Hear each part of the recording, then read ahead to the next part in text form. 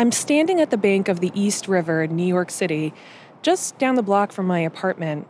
The sun is shining, and it's a beautiful April afternoon. Looking across the river, I can see a building that I've passed dozens of times throughout my life, the United Nations headquarters. And it's there, back in 1989, that world leaders gathered for the 44th session of the UN General Assembly. At that meeting, something big happened. The UN adopted the Convention on the Rights of the Child. We must build on this success by acting this year to approve the Convention on the Rights of the Child. The agreement laid out a then radical idea that children are not merely passive objects requiring parental care, but individuals with a distinct set of rights. The treaty said that kids should be guaranteed freedom of expression, a life free from violence, and access to healthcare and education, among many other things. The convention has become the most rapidly and widely ratified international human rights treaty in history.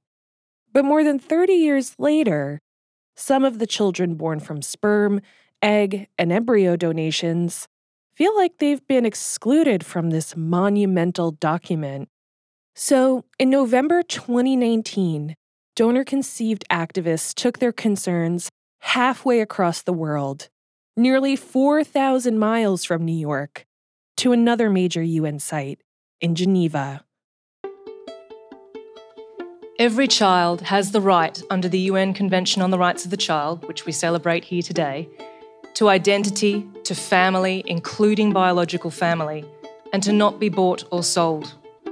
Every child has the right to be heard. We are the products of this industry, and we have not been heard or respected.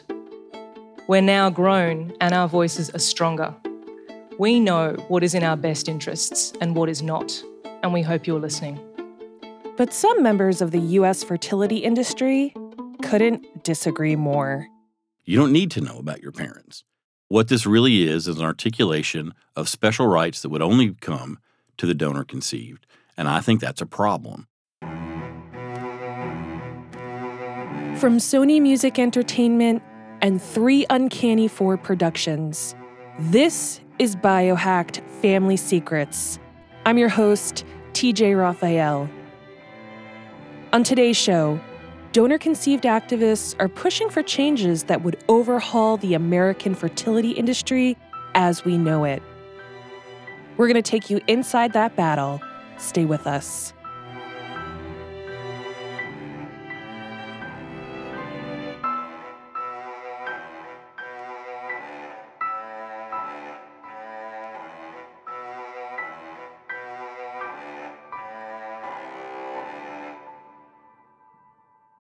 Look, Bumble knows you're exhausted by dating.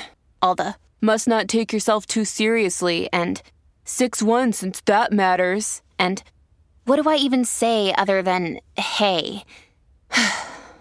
Well, that's why they're introducing an all-new Bumble, with exciting features to make compatibility easier, starting the chat better, and dating safer. They've changed, so you don't have to. Download the new Bumble now. When Amber found out she was donor-conceived back in the spring of 2017, she was shaken. When you go through something like this, it feels incredibly isolating. She didn't know anyone who was donor-conceived, or anyone who had used a DNA test and found out something so shocking. To be frank, neither had I. She tried to talk with her friends about her experience, but had a really difficult time finding support. It's been surprising to me going through this experience how unempathetic people can be. When Amber would talk with people in her life and tell them about the stress she was under, that she was confused, that she was deeply concerned that she didn't know where she came from, that she wasn't sure if she would ever find her donor, a lot of people just couldn't understand. There's all these stories about people who are adopted, like searching out their biological family. And for whatever reason, the general public can accept that as, yes, they should find those people. They should reconnect with their family. That's a beautiful story. But for donor-conceived people, when we search out our biological family, it's, well, you should be grateful to be born. That person's not your real parent. You already have parents. You know, this is disrespectful to your parents to search out this genetic connection. And I don't understand that disconnect. Amber needed help processing all of these unexpected questions and intense emotions. And it wasn't too long before she found a Facebook group called We Are Donor Conceived. She joined, and immediately she was hooked. It was a total lifeblood for me. It was a connection. I'm not a big Facebook person. And being able to share my thoughts and feelings unfiltered, especially early on when this was so painful and so raw, was tremendously helpful. The group has nearly 3,000 members. And back in the early days, it's this same group that gave Amber advice on how to track down and contact Kurt, her biological father. She was able to find a community with other people who were going through the same thing. This discovery was a really monumental moment in my life for about a year. I mean, I was in white hot shock. In 2015, Erin Jackson learned that she was donor conceived. She was 35 at the time. One of the things that I realized when I found this out about myself was that I'd never given this subject much thought at all. When Erin learned the truth about her origins, she just didn't see any resources out there for people like her. So she created the We Are Donor Conceived Facebook group. On its own, it turned into so much more than that, and it became this, thriving worldwide community with donor-conceived people from, age 13 to 70. And I realized quickly that the space is needed. It needs to be a place where people can find support, because so often people don't get support from the people in their lives that they're closest to. When Erin started We Are Donor Conceived, 23andMe was still gaining momentum. It was 2016. The company wasn't huge, but it did claim to have about 1 million customers worldwide. But then they exploded. As of last year, the company said that nearly 12 million people have had their DNA sequenced by 23andMe. I've done it. Maybe you have too. But as at-home DNA kits became more popular, there have been some unintended consequences. Just open TikTok on your phone, and you'll hear all kinds of stories. For example, I got my Ancestry DNA kit 2 years ago, learned that my dad's not biologically related to me, my parents use a sperm donor, I'm not an only child, and I have now 20 siblings. So as more and more people are learning the truth about their origins, more and more people are also finding their way into the We Are Donor Conceived group. There's a real lack of understanding about what being donor conceived is and what it entails, and the deception from your own parents. That's something that a lot of people struggle with, or just the fear of rejection upon meeting these new family members. There's just so many layers of difficulties and grief. About a third of people in the group are just like Amber and had no idea they were donor conceived until doing a commercial DNA test. That's according to a group survey conducted by Erin. Many members of the community often share the same sense of confusion, frustration, and anger when they learn the truth later in life. A lot of people never find their donor, never find half-siblings, or if they do find them, they're rejected by them. There are people who have been served cease and desists by their biological parents just because they tried to contact them. As the group continued to grow, more and more people shared their stories and their exasperation.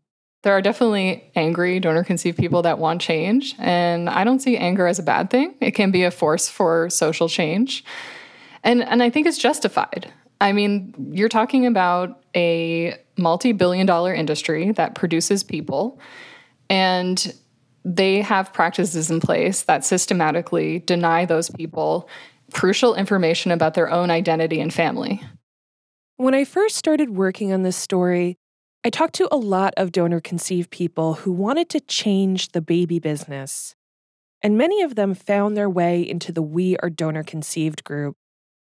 But back then, the group seemed unorganized and ill-prepared to actually do anything about changing the industry that created them. We wanted to really organize and start thinking about like, okay, well, we can't all just sit in this group and cry all day. Like, we need to do something. They started talking, posting thoughts and ideas in the group about the ways they might be able to force the baby business to change. They looked around for inspiration and came across the UN's treaty to protect child rights. You know, the United Nations in the Rights of a Child talks about the right to one's heritage and one's origins, and that's inherently being denied here. A lot of folks in the group saw this treaty and thought, hey, what about us? But the United States is the only UN member state that hasn't adopted the Convention on the Rights of the Child. Their search didn't stop with the treaty, though.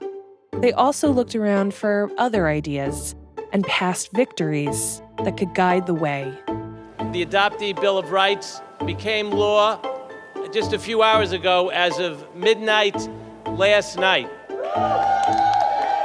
As We Are Donor Conceived organized, they found inspiration in the adoptee rights movement, which has had some major legislative successes in the recent past. So that's been kind of our new approach, is like finding legislators who have worked on adoption rights, surrogacy rights, any legislation around kind of like birth identity process, for lack of a better term. Those people seem to get it. To be totally clear, the adoptee rights movement has successfully advocated for many states to open birth records for children who have been adopted, records that were once out of reach. So, donor-conceived activists have watched, they've listened, and they've strategized. And they know their fight can't stop at the steps of state houses or at the United Nations. If donor-conceived activists want lasting change, something with teeth, they'll have to go big. Put years of your life into trying to make the world a better place. Put your own money into it. Like, do it. Actually, make your mark in a better, more permanent way. That's next. Stay with us.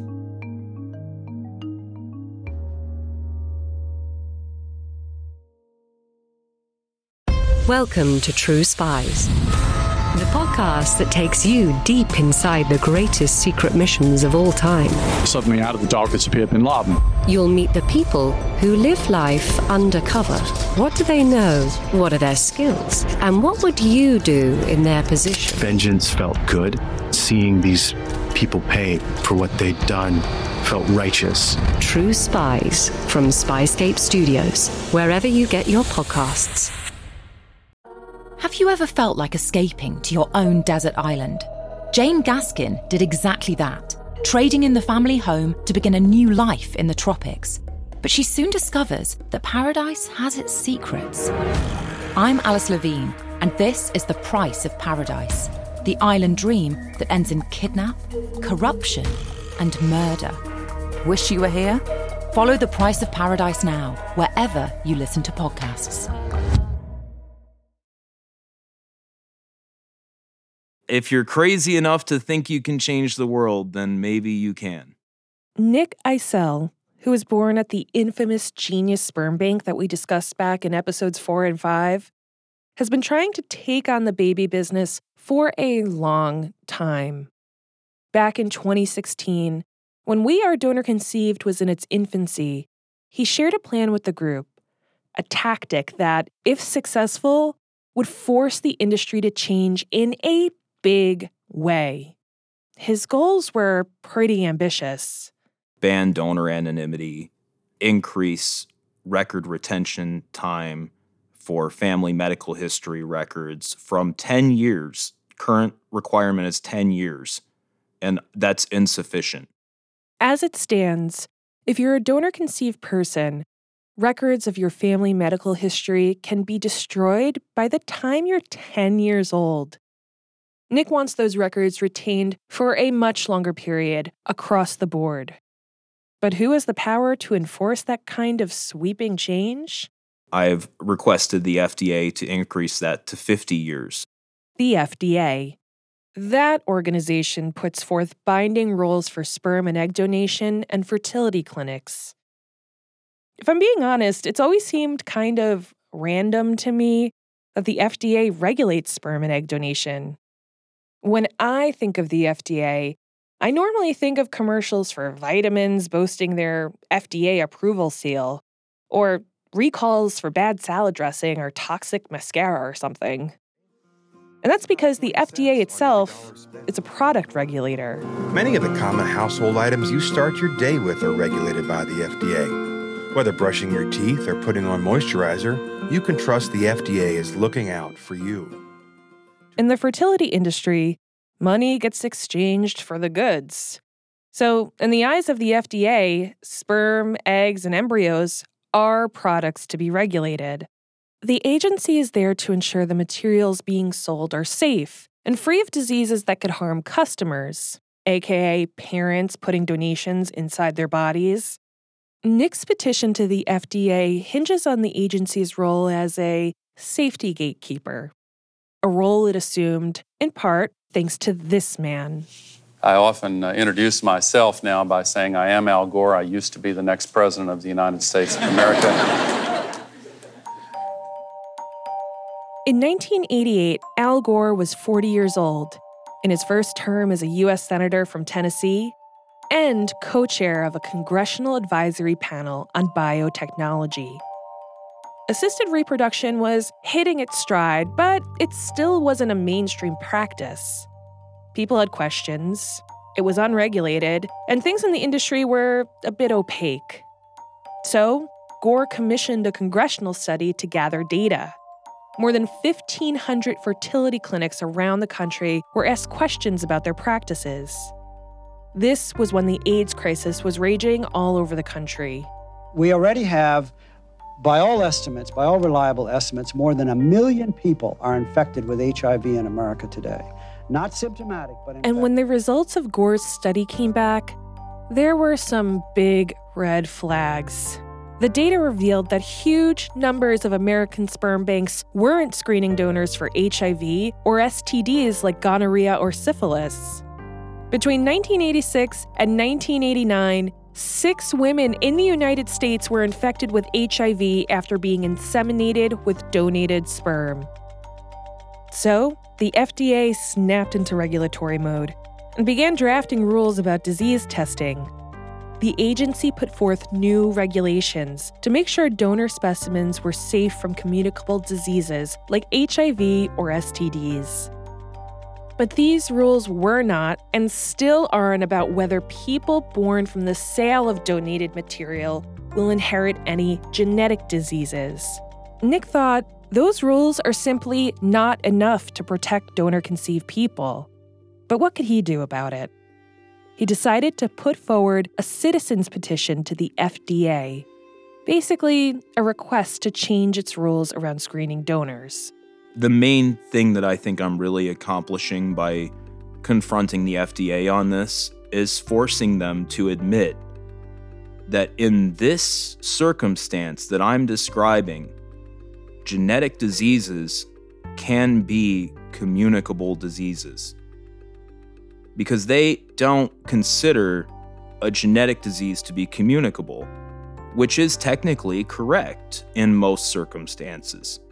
I'm not going to catch your genetic cancer by hanging out in a room with you. That's not infectious in that way. But if you're my mom, I might get it from you. If you're someone who's related to me and you've passed along genetic material to me, yeah, I might inherit that condition from you. That's communicable. Nick got hundreds of comments supporting his petition. But in 2018, 2 years after he asked the agency to make these changes, the FDA denied his request. I believe that financial interests and things like that have forced the FDA into a position where they are not acting in the public's best interest. The global fertility industry rakes in a lot of cash. It was worth more than $20 billion in 2020 and is projected to reach more than $45 billion by 2027. And the industry's largest group, the American Society for Reproductive Medicine, is staunchly opposed to the changes being put forth by We Are Donor Conceived. The reality of trying to implement some of these proposals would be hugely expensive and hugely intrusive. That's Sean Tipton, the Chief Public Policy and Advocacy Officer for the American Society for Reproductive Medicine, or ASRM for short. The ASRM is a big group with more than 8,000 members all over the world. They advocate for reproductive medicine, for doctors, for sperm and egg banks, and for technological advancements in the field. They've been around for a long time and have power, influence, and lobbying money. Tipton says that new rules around record retention and ending donor anonymity is simply too much of a financial burden for the industry. And, he says, ultimately that cost will trickle down. Would the advantages be worth the monetary cost and the regulatory burden? These are treatments that are often difficult to obtain for patients for economic reasons anyway. So ultimately, this cost is going to be borne by these patients. And do you want to make these kind of procedures even harder to get than they already are? The ASRM is well positioned to push back against activist efforts. Back in 1989, the same year the United Nations adopted the Convention on the Rights of the Child, the American Society for Reproductive Medicine opened an office in Washington, D.C. With this office, the ASRM had a stated goal: to keep an eye on lawmakers when it comes to reproductive health. Governments need to stay the hell out of people's reproductive lives.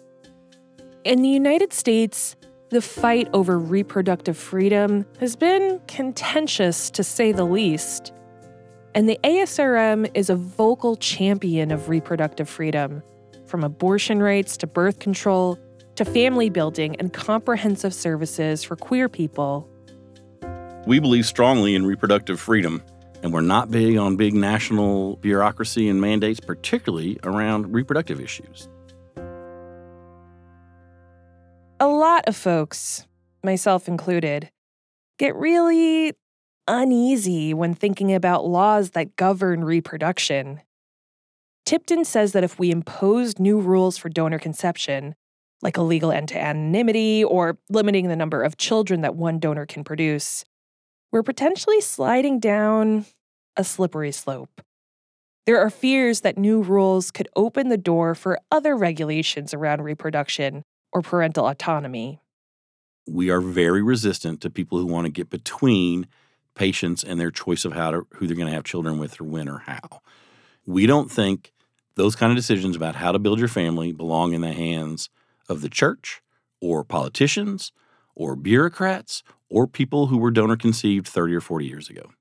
By taking away anonymity in donation, Tipton says that we're taking a parental choice away.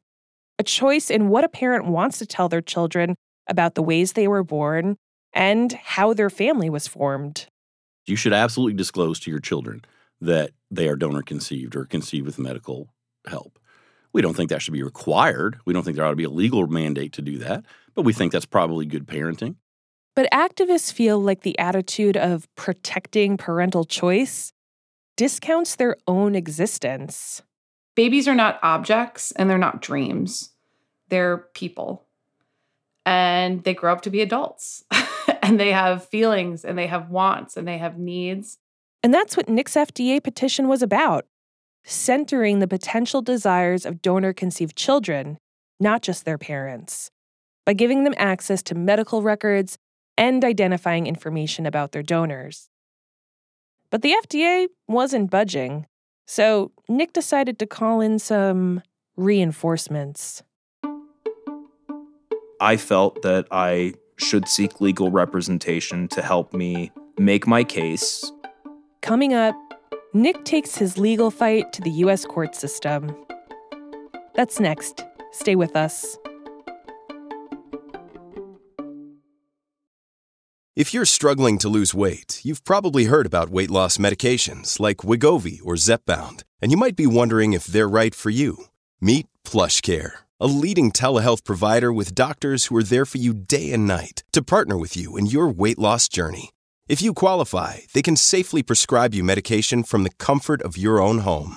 To get started, visit plushcare.com/weight-loss. That's plushcare.com/weight-loss. plushcare.com/weight-loss. When you make decisions for your company, you look for the no-brainers. And if you have a lot of mailing to do, Stamps.com is the ultimate no-brainer. It streamlines your processes to make your business more efficient, which makes you less busy. Mail checks, invoices, legal documents, and everything you need to keep your business running with Stamps.com. Seamlessly connect with every major marketplace and shopping cart. Schedule package pickups and see your cheapest and fastest shipping options from different carriers, with rates up to 89% off USPS and UPS rates. And with the Stamps.com mobile app, you can take care of mailing and shipping wherever you are. Make the same no-brainer decision as over 1 million other businesses with Stamps.com. Sign up with code PROGRAM for a 4-week trial, plus free postage and a free digital scale. No long-term commitments or contracts. That's Stamps.com. Code PROGRAM. After Nick hit a wall with his FDA petition, it seemed like he had run out of options. But he didn't want to give up, and there was this nagging voice inside his head. Put years of your life into trying to make the world a better place. Put your own money into it. Do it. Actually, make your mark in a better, more permanent way. Nick decided he would not take no for an answer. The FDA might be able to dismiss a little petition, but could they ignore a lawsuit? I went through so many different interviews with different lawyers. There were so many of them that wouldn't even touch this. Nick was able to find a lawyer willing to take on the FDA, Michelle Rosevich. She's got more than 25 years of experience as a litigator. She's done work with doctors, hospitals, and clinics, and has taken on cases about maintaining personal health information. And now, she's representing Nick, Amber, and other donor-conceived activists in what could be a landmark lawsuit against the FDA. We exhausted multiple levels of appeals within the agency, and we pointed out to them over and over again why the laws as they were written by the FDA a long time ago, why they do not adequately protect the rights of the donor-conceived population. At its heart, the lawsuit argues that donor-conceived people have a legal right to access records relating to their conception. Rosevich says they should be guaranteed access because these records are part of their medical history and contain important health information. Under federal and state law, any other U.S. citizen can obtain their own medical records, and even those of family members if they impact their own health. The suit is also asking the FDA to change the rules so that donor records are kept by the facilities for at least 50 years instead of the currently required 10. It is such a minor burden. It's not even a burden. It's such a minor change to change from 10 to 50. It's such a minor change for the industries that collect this information to keep it to 50 years. I was curious what Rosevich thought of the argument that a lot of people don't have any documentation of their family medical history. But she says there's a clear difference between a person simply not having this info because their parents didn't keep tidy records, and a donor-conceived person being barred from accessing this information. If an entire class of people is divested of rights by a state agency like the FDA, what the government is doing is creating a second-class citizenry. I asked Sean Tipton of the ASRM what he thought about a law guaranteeing donor-conceived people a right to medical history. He said it would be discriminatory. What this really is an articulation of special rights that would only come to the donor conceived. And I think that's a problem. So I don't have the right to my family's ancestry and medical history. I don't have the right to know all my potential siblings or half-siblings. None of us do. And so I think if we want to impose that on everybody, then let's have that conversation. But we at ASRM have serious concerns about creating special obligations or special discriminatory practices and conveying special rights on families who are seeking to use medical technology to build their families or the children who result from those technologies. Sean makes some valid points. A lot of people may not know their parents for whatever the reason. And many people, including myself, do not know generations of medical history or ancestry. But does the fertility industry face a higher burden here? People are walking into a medical setting to create human beings. The process is slow-moving, and there are so many players involved. Donor-conceived people aren't the product of a one-night stand. They're intentionally created by the medical community. Nick's lawsuit is moving through the courts, and it could take years before a conclusion is reached. But donor-conceived activists aren't sitting on their hands waiting for a ruling. They're continuing the fight in other arenas. We are donor-conceived. Well, it's not just a little Facebook group anymore. It's a legit, recognized movement with a mission to create a better future for donor-conceived people by legally forcing the industry to change. How? Well, activists put together a team of legal and public health professionals to push for regulations via a newly formed group, the U.S. Donor-Conceived Council. So the Donor Conceived Council is still gestating. We are working on our, people like that. Yeah. It's just like a little, it's like just a little tiny bunch of cells right now. Yeah. But we're working on becoming a 501c3 organization. And our goal is similar to We Are Donor Conceived, is to be a voice for donor conceived people. But yes, our goals are to, protect the rights, interests, and values of donor conceived people, because we really have no representation whatsoever. In December, the U.S. Donor Conceived Council was officially incorporated as a 501c3 nonprofit in Arizona, and they've been able to act quickly.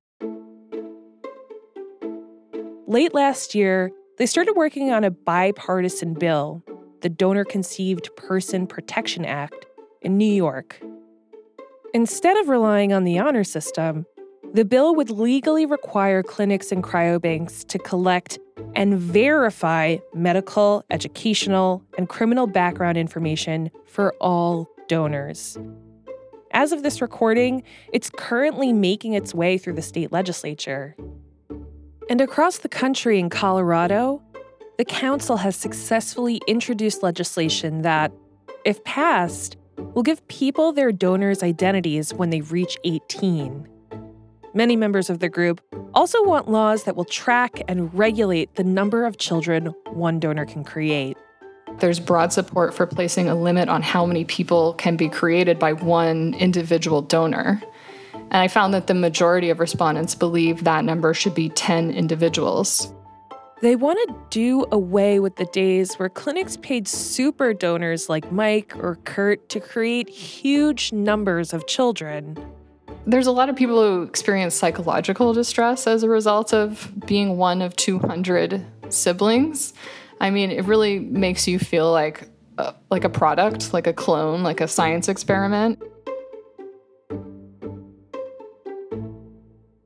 These kinds of limits exist in a lot of countries, including much of Europe, Australia, and New Zealand.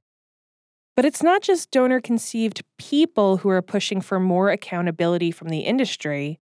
Some donors are too. An Oregon doctor has filed a $5.2 million lawsuit against OHSU. This after he says his sperm was wrongfully used and he discovered he fathered at least 17 children through the hospital's fertility clinic. Dr. Bryce Cleary was a student at OHSU, which stands for Oregon Health and Science University, back in 1989. Like Amber's biological father, Kurt, Cleary says the medical school recruited him to be a sperm donor. He says the school promised only 5 children would ever come from his donations, and the rest of his sperm samples would be used for research. But in 2018, after doing an Ancestry.com kit, Cleary learned that he has at least 17 children. I think that the moral conflict and the emotional toll that puts on my dad, Dr. Cleary, is extreme. Dr. Cleary's quote-unquote natural-born son, James Cleary, is a lawyer. He's representing his father in a $5.2 million suit against OHSU. The emotional weight of learning that you have a large number of children out there that are biologically related to you and really are made up half of your DNA is emotional regardless of the situation, right? There's always going to be a connection with your offspring because they are literally made up of half of your DNA. And then to have that be a product of fraud is, I think, extraordinarily weighty. Dr. Cleary's donor offspring are here. His donations can't be undone. So James says his father is suing because of the trauma he feels.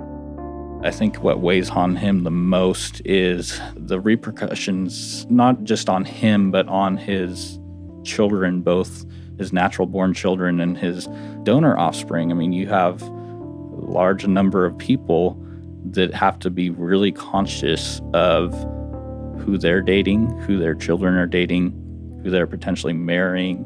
The idea that you could unwittingly marry your cousin, that's concerning. Dr. Cleary's case is still pending.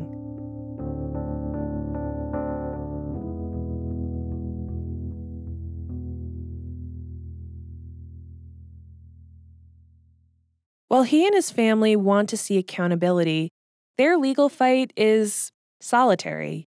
Only Cleary would have resolution by getting financial compensation if his suit prevails. But donor-conceived activists like Amber, Aaron, and Nick are pushing for sweeping regulations, rules and laws that have never been part of the U.S. fertility industry. Regulations that could dramatically change the baby business and reproductive medicine. There are models out there in other countries, but new laws don't always protect everyone.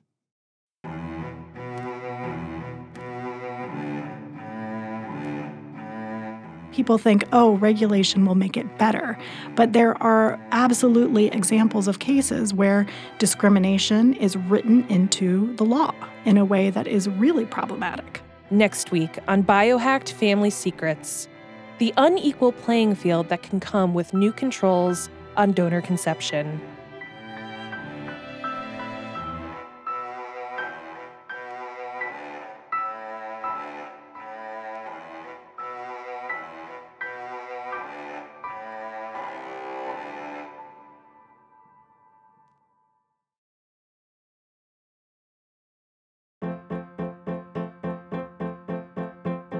BioHacked Family Secrets is produced by 3 Uncanny 4 and Sony Music Entertainment. I'm your host, TJ Raphael. Our program is edited by Maureen McMurray. Our producers are Nick Mott, Jennifer Siegel, Shane McKeon, Krista Ripple, and Rahima Nasa. Jenny Kim is our production manager, and Alicia Baitup composed the theme. Our fact checkers are Will Tavlin and Ava Ahmed-Behi. This episode was mixed by Joanna Catcher at Nice Manners. Special thanks to Laura Mayer, Nuna Sharafuddin, Amy Eason, Jennifer Womack, and Allison Sherry.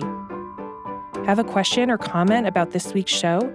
Send me a tweet at TJRaphael or email us at biohacked@3uncanny4.com. For 3 Uncanny 4 and Sony Music Entertainment, I'm TJ Raphael.